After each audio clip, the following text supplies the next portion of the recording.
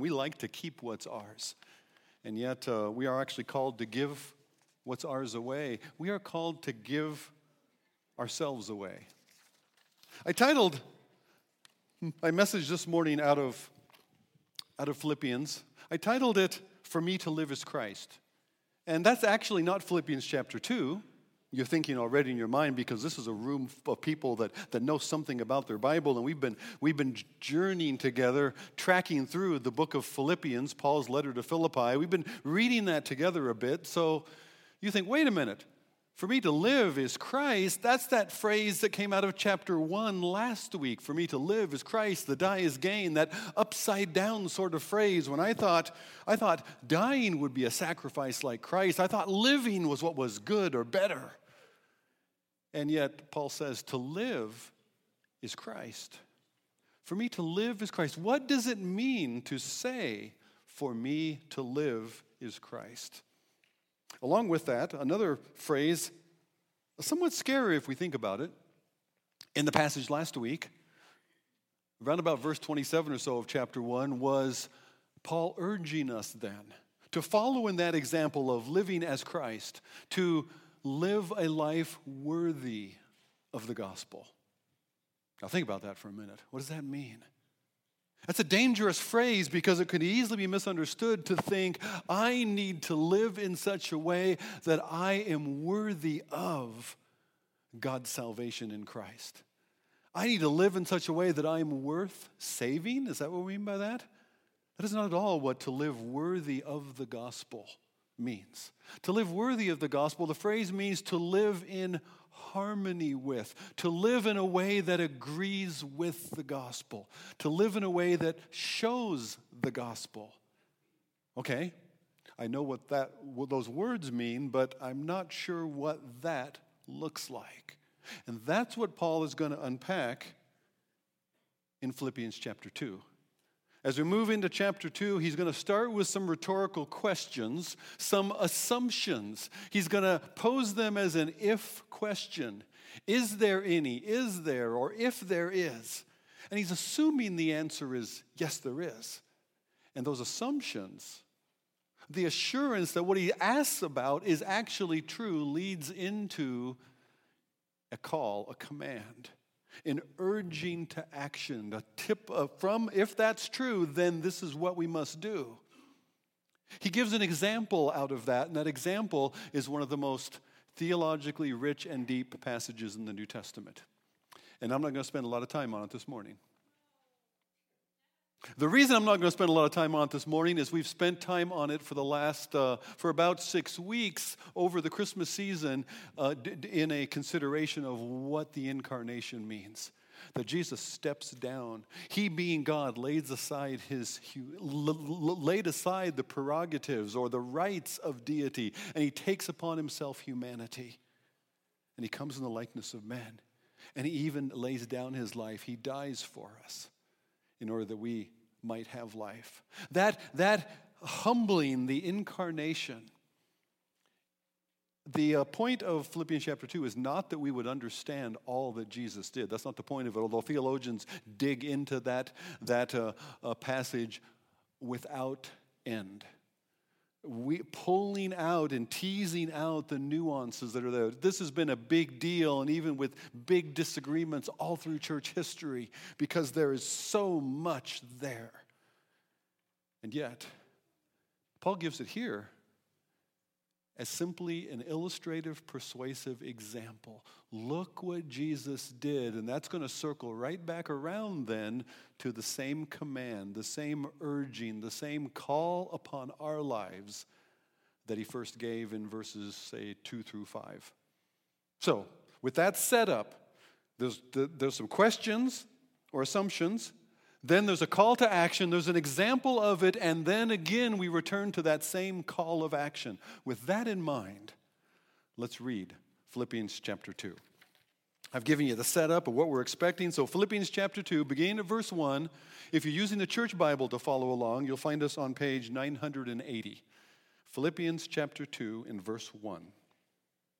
So, if there is any encouragement in Christ, and there is, any comfort from love, any participation in the Spirit, any affection in mercy.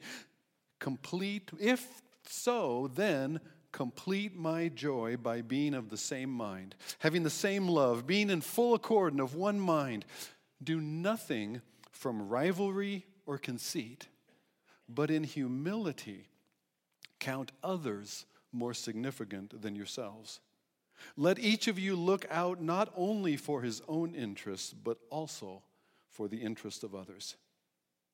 Have this mind among yourselves, which is yours in Christ Jesus, who though he was in the form of God, did not count equality with God a thing to be grasped or to be clung onto, but he made himself nothing, taking the form of a servant, being born in the likeness of men, and being found in human form, he humbled himself by becoming obedient to the point of death, even death on a cross. Therefore, God has highly exalted him, has bestowed on him the name that is above every name, so at the name of Jesus every knee should bow, every tongue confess that Jesus Christ is Lord, to the glory of God the Father. Therefore, my beloved, as you have always obeyed, so now, not only as in my presence, but much more in my absence, work out your own salvation with fear and trembling. For it is God who works in you both to will and to work for his good pleasure. Father, would you open your word to us? Would you help us to see, Father, as we consider this example of Jesus again, not merely for the rich theological truth of it, but Father, for the implication upon our lives. Father, would you help us, Lord, as a church together, and certainly each one of us individually before you. Father, for your pleasure, for your joy, would you call us by your word? Would you strengthen us by your Spirit to take another step in giving ourselves away for the sake of others, in following Jesus, and also in some way laying down our lives for the needs of another? We pray that, Father, in Jesus' name. Amen. So there's an initial series of questions. It's a rhetorical device. Verse 1 is not meant to be unpacked necessarily and say, well, what is the love of Christ? What exhortation or call or encouragement to do something comes out of that love of Christ? And is it my love for Christ or Christ's love for me? What affection and sympathy is there? What fellowship of the Spirit? Is it fellowship of a same Spirit together, or is it fellowship created by the Holy Spirit? Those are all good questions, but they're not the point of verse 1. The point of verse 1 is to remind that all of this is part of the Christian life.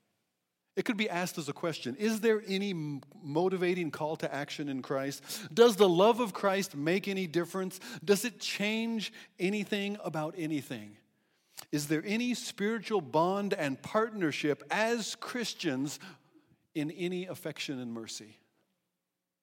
Does our Christian faith make any difference really? That's the question. Keep in mind, the question is not merely meant to be a guilt-laden question. It is intended to be a reminder of what is. Everything expressed in verse 1 is expressed in what's called a Greek first-class conditional.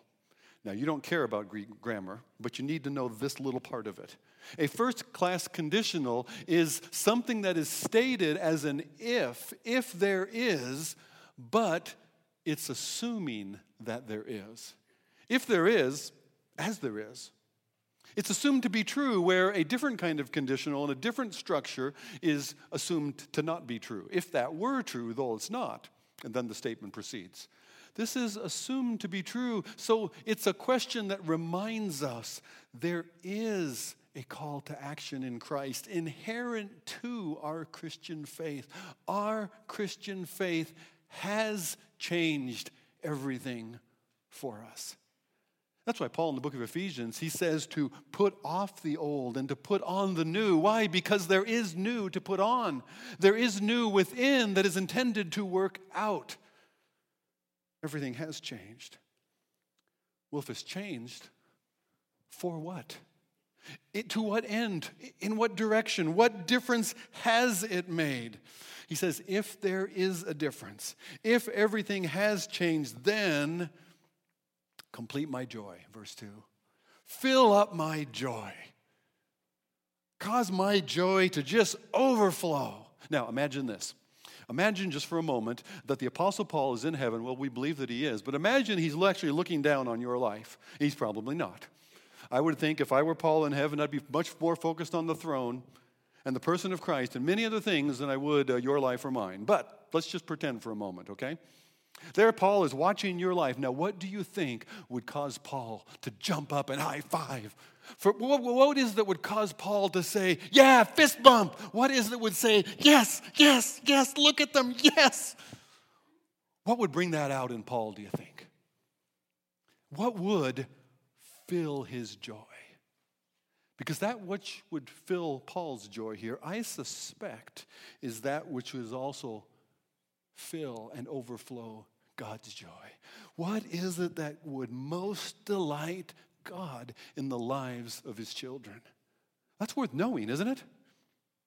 Don't you want your kids to know as parents? Don't you want them to know what it is that would tickle you most, that would make you smile, that would cause your heart to sing? And we, as children of God, have that opportunity. Fill my joy. John expresses it this way. Okay, Paul's talking about his own joy here. But John, in 3 John, he also says this in 2 John. He says, I have no greater joy than to hear of my children walking in the truth. Now, when your children are little, you have no greater labor than to make your children walking in the truth, right?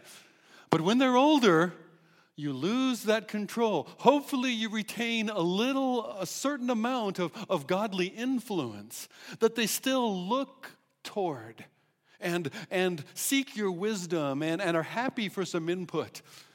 But truth be told, our adult children are not nearly as happy to receive our input as we are to give it, right? And yet you have no greater joy than when you hear, especially when you hear about it from somebody else, of your kids walking in the truth. Now, what does that mean, to walk in the truth? Does that just mean keep the rules? Does that mean the basics of obedience, don't do this and do that and do this thing, but don't do those things? Is that what it is to walk in the truth? I would suggest to you that if our notion of what it is to bring God joy by walking in the truth, to cause those apostolic high fives in heaven, if that's nothing more than mere obedience, do this and don't do that, then we are going to look a whole lot more like Moses than we are Jesus. Ooh, I heard that. The law came by Moses, but grace and truth came by Jesus Christ. I had the chance to talk to the kids in Awana on Thursday night. They let me in about once a month. That's about all anybody can take, I guess. But once a month or so, I get to do the lesson for the kids in the TNT time. And this last Thursday, my verse was John 14:6, where Jesus says, I am the way, the truth, and the life. Jesus is the truth. I am the truth. He's not just saying, I have truth, the truth about Jesus. He says, I am the truth. Could it be that to walk in the truth is to walk in Christ, to live out the very life of Christ? What does that look like? Fill my joy, Paul says. Fill my joy by being of the same mind, having the same love, being in full accord and of one mind. Wait a minute. If you are one-minded, if you are having the same mind, if you all share the same love, if you are in full agreement, does that mean then that whatever that is, that mind that you share, that agreement that you have, that accord and that plan, that's going to bring God joy? Wait a minute, the mafia has that. They are very focused around a particular mind as well, aren't they? It's just not the one we're hoping for. It's a mind that seeks to serve themselves. So there must be something more. There's a mind to share, but what mind is it? Well, verse 3 gives us a clue. Don't do anything from rivalry or conceit. Rivalry, competing against one another, or conceit, which exalts yourself up as more important. But in humility, count others more significant. Or the NIV Study Bible, and we have a men's Bible study on Monday mornings at 8 o'clock where we talk about the message that's coming. And one of the men pointed out that a note in his NIV Study Bible that had a nice explanation of that. Let me find it in my notes again so that I get it right. Worthy of preferential treatment. Consider one another worthy of preferential treatment. You see, it's not putting yourself down, it's considering somebody else valuable. That's the thrust here. Let each of you look out not only for your own interest. We don't have any trouble doing that. We will. Capitalism is founded on the notion that a person, given the opportunity, will act in their own best interests. So we don't have any problem doing that, but look not only to your own interests, but also to the interests of others. That's the kind of mind. What does it look like? Give me an example of that. I'm glad you asked. It's exactly what Paul does. In some of the richest, deepest theology in the entire New Testament, Paul gives us an example of what this means, what kind of mind we're called to in our Christian faith. Have this mind among yourselves. Remember, it's a shared mind. It's one purpose. It's a pulling together in this direction. Have this mind among yourself, which is yours in Christ Jesus. Some translations read, which is also in Christ Jesus. I like this reading, which is yours in Christ Jesus. God has given us a new mind. God has given us a new will and a new desire that is in Christ that calls us in a new direction into a higher plane. And what is that mind? Although he was in the form of God, equality with God. And we're not going to unpack all the details of this because we've done that over 6 weeks around Christmas time. The incarnation, how he emptied himself without ceasing to be God, but he lays aside all the rights and privileges of deity. And he takes upon himself humanity, the form of a servant, born in the likeness of men. And he humbled himself by becoming obedient unto death, even the death of the cross, a horrible death. A death that no human had the ability to impose upon him unless he lay his life down of his own accord. And he does. He humbled himself. Now, when Jesus humbled himself, that humility is important. When Christ humbles himself, he contradicts our own fallen self-absorption. Our self-focus, our fixation upon ourselves and our needs and what I want for me that is intrinsic to fallen humanity. And Jesus himself lays down his life. He humbles himself for others. Jesus did not have a low opinion of himself. He knew who he was. He knew who he was in relationship with his Father. He prays in John 17, just before the cross, about the glory that he had with the Father before the world was, and that the Father would restore that glory to him again. And he does.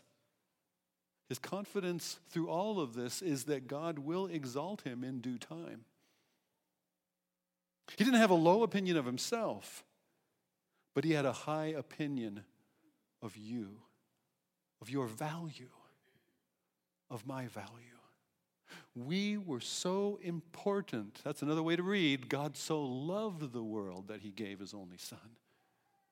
We were so important to him, not important in ourselves, but so important and sought after and desired and loved by God that he went that far. He saw our needs as worthy of preferential treatment. Humility is different than humiliation. Humility is submission rather than self-assertion. I will submit myself to something for the good of others. This is the example that's set before us. Jesus and him laying down his life, willing, knowing who he is, and yet not insisting on his own right, not insisting on his own prerogative, not insisting on how things could be for him, but laying that aside for the sake of what could be for others, for us. That's the example. Now, yeah, but that's Jesus, right? Is that a fair example? I mean, can you imagine growing up as Jesus' brother? I mean, think of it. You're James or you're Jude and you're growing up, and can't you just hear Mary? Why can't you be more like your brother Jesus? And these boys are thinking, come on, Mom, I don't have it in me. And we didn't have it in us, except now we do. Oh my, things have drastically changed. Out of what we read earlier, everything is different now. That work out your salvation, for it is God who works in you. God is at work in us both to will and to do. We're going to come back to that, but hold on to that fact. What couldn't be for James or Jude, before the cross at least, now is true. And we can be, a step at a time, more like our brother Jesus. Think of it. That which nothing more would give God greater delight than we as his children walking in the truth as seen in Jesus. Nothing would give God more delight than as we, his children, showing a little more, something more, here a bit, there a facet of Jesus himself in our lives. What does it look like? Laying down ourselves in some way, giving of ourselves sacrificially, willing to yield for the sake, for the better of somebody else. That's the life of Christ lived out in real life. I'll give an example of that. It's maybe not, there's all kinds of examples of this, but I'll pick on this one because she's not here today. I was joking with somebody earlier. My wife left me. She went to North Carolina. She'll be back Tuesday. Don't get too excited. Don't go tell the elders.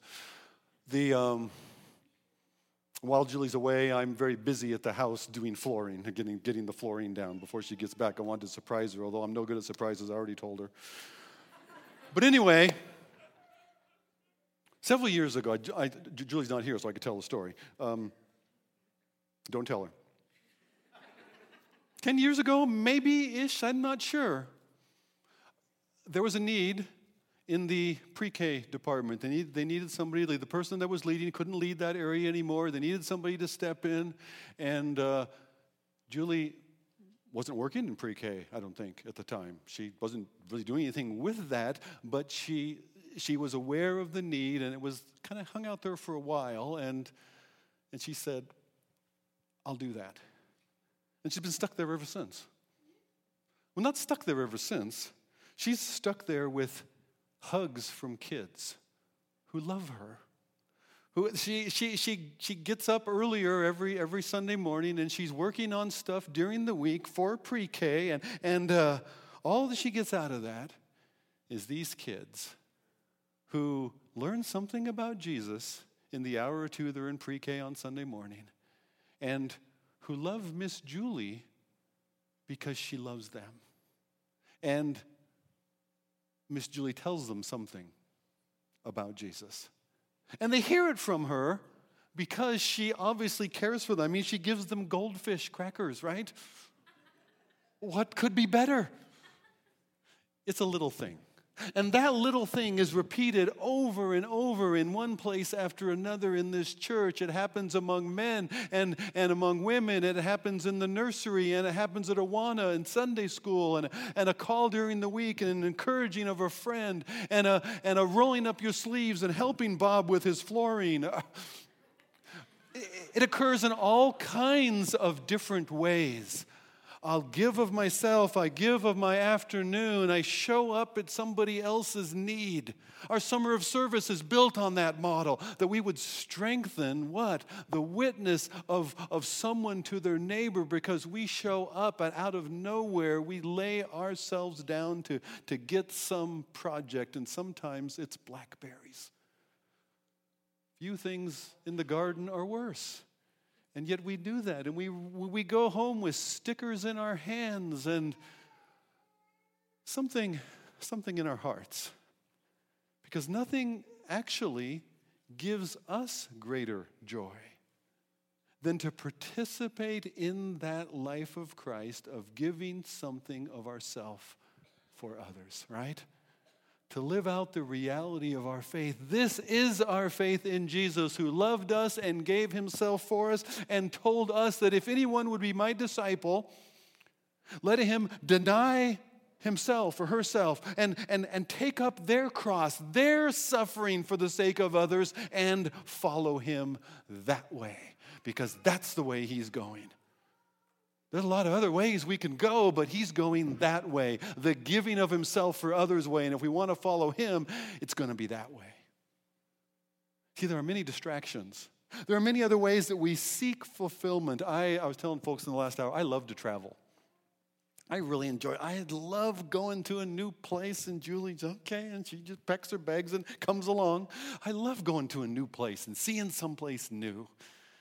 And yet, I build up to that trip. This is going to be so wonderful. If the pastor thing doesn't work out, I'm going to become a travel agent. And yet, after the trip, it's like, okay, that was fun, yeah. It doesn't really satisfy. We have a nice home with going to be new floors, right? That's pretty cool. Many of you have nicer homes than we do. And yet in your home or mine, it's not the home that satisfies. What really brings joy to heart is to sit in that home, to receive somebody in that home, our home, your home, and to share together about the things of Christ and how that works out, to give of ourselves in hosting and hospitality, that they would see something more of Christ and him for them in their own lives, right?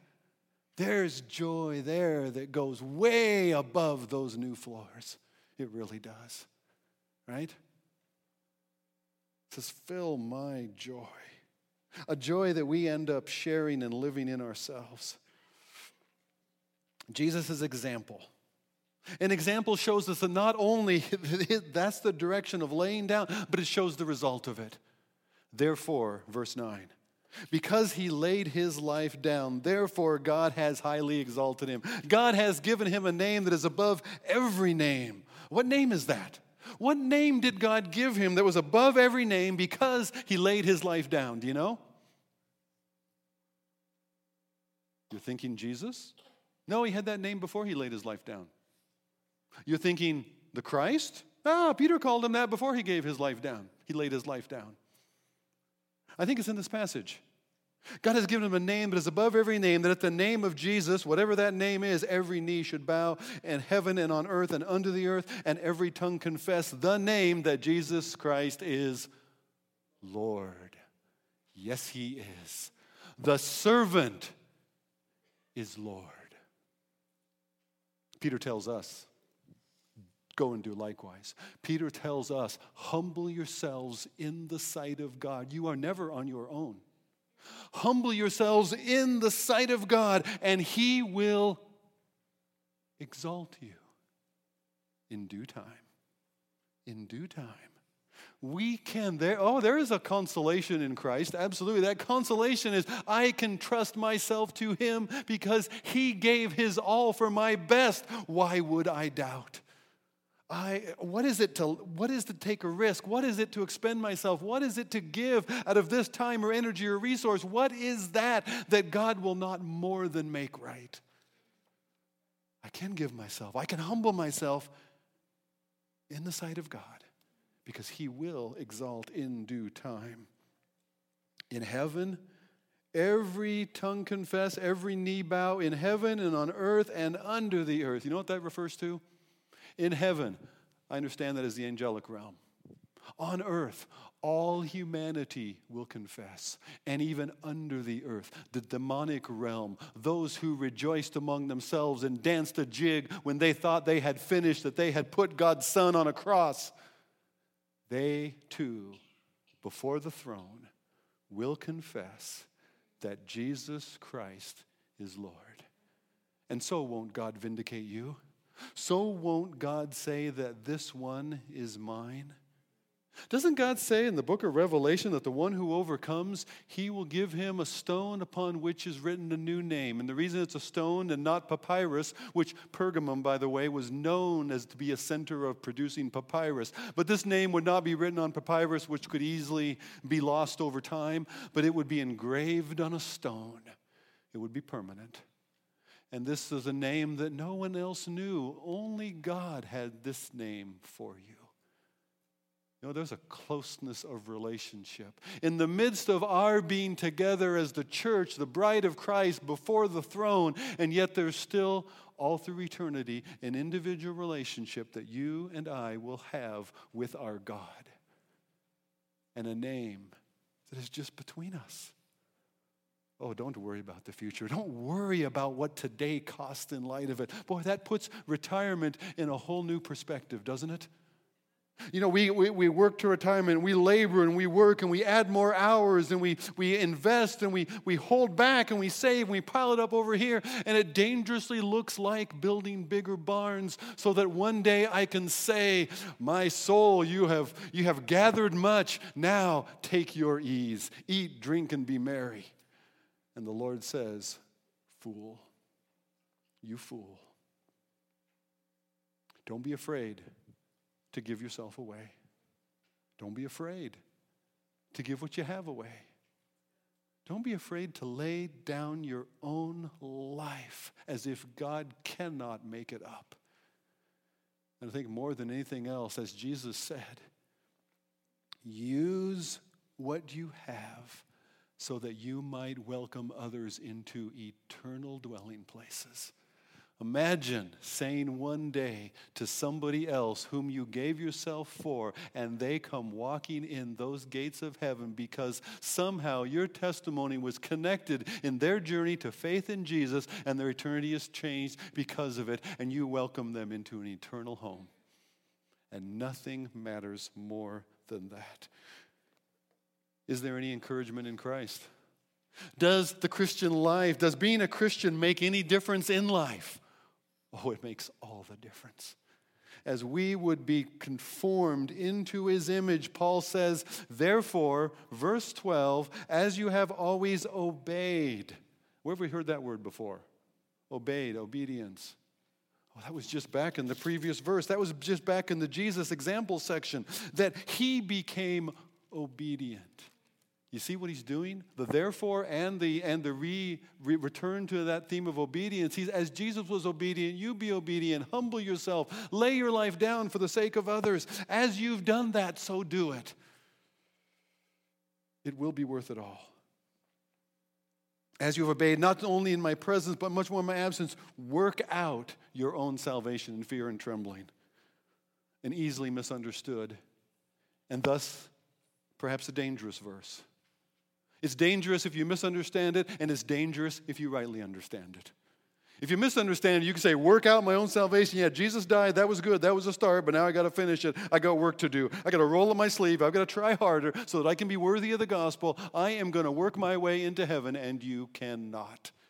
That cannot be what this verse. We are saved by grace through faith, not of works. Paul is clear, lest any man should boast.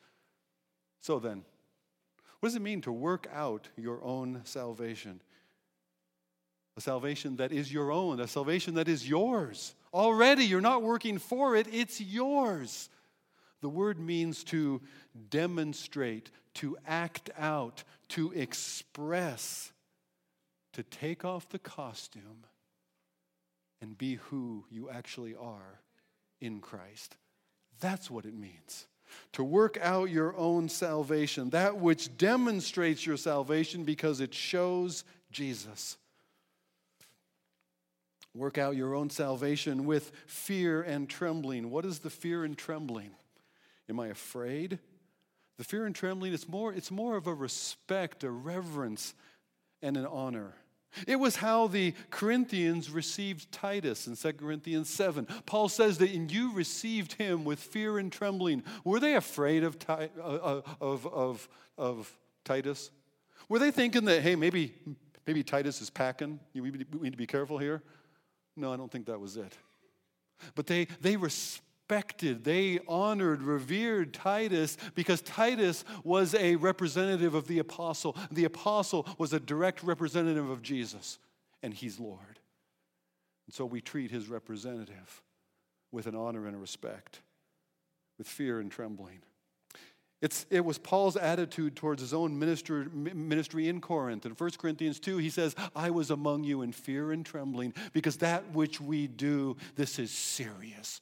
This matters. How I lived before you when you didn't yet know Jesus, that mattered for your eternity, and I took it seriously. That's what he's saying.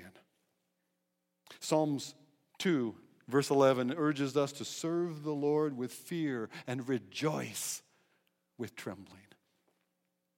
I can only imagine. There's an irony here, you know it? This particular letter, this book, the book of Philippians, that so eloquently urges us to humility, to give ourselves for others, to sacrifice, to take up our cross and follow Jesus. This is the same letter that continually points to joy. Humility, sacrifice, suffering, waiting, enduring, these do not seem to be the ingredients of a joyful life, do they? And yet in Christ they are. It's one of the things that's changed. We actually will be most fulfilled as we give ourselves away for the sake of others. Because God has made us new. God has changed us. And Paul says, work out what God is working in you. Because it's the for in verse 13. For, because, on the basis of, it is God who works in you, both to will and to work or to do for his good pleasure. It started with Paul's joy. It ends with God's pleasure. Because Paul has gotten kind of close to Jesus over the years. And how did he get close to Jesus? He explains a little more in chapter 3. He said, I even want to enter into his sufferings so that I may know him. Knowing him was what mattered most to Paul. And he learned more of him in participating in his suffering. So this passage tells us to do the same. It invites us, it calls us, it urges us to do the same, to live out the reality of our faith in Christ by Christ-like giving of ourselves for others. In the church, you'll see it on the signs, you see it on the website, sometimes you'll see it across the bottom of the bulletin, that as a family in Christ, being changed by God's truth, impacting others by his grace. We are going to be worshiping together, and here you are.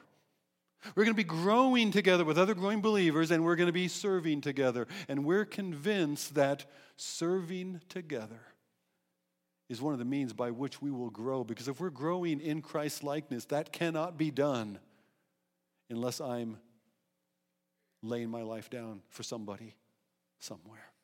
I can't be more like the one who gave himself away if I'm not following the next step in his path. Deny yourself. Take up your cross. Follow me. With that aspect of spiritual growth happens in worshiping together, growing together, and serving together. And part of growing together is serving together. I want it to be a habit in this church that we ask one another. As you've starting to get acquainted with somebody who's perhaps they're new here, or perhaps they're just new to you, and as you make that acquaintance, somewhere along the line and getting to know them comes the invitation. Have you found a place yet where you're able to serve together with others, to give yourself away for the Lord? Because that's not only where growth is going to happen, that is where worship happens. We're going to close with a song. This is a song you know. This is the song, it's called Offering. And in this song, this is the song we normally sing when we receive the morning's offering, because the song talks about, I give an offering of worship to the Lord. Let's put the chorus of that song back up on the screen. I bring an offering of worship to my King. No one on earth deserves the praises that I sing. So the worship we bring is an offering. Jesus, may you receive the honor that you're due. Lord, I bring an offering. I give my life in offering to you. The offering in this song is not the money that you would bring and give. The offering in this song is more the heart. And I want to suggest the offering that we bring, the offering that we sing of, the offering that gives God good pleasure, that fills his joy, is offering our lives for the sake of somebody. Out of my life, my strength, my energy, my time, I will give something of myself, not for my own benefit, but for the benefit of others. I will live out the reality of my faith. You'll live out the reality of your faith in Christ by Christ-like giving of yourself to others, because that's where you'll know him. That's not only where you'll be growing, that's where you'll be worshiping. Father, would you open our eyes to see what is that place? What is that opportunity? Father, would you give even today, tomorrow, a chance where we would give ourselves away for someone. And in so doing, they in our lives would see something of Jesus so that they too might know him. We pray it in Jesus' name.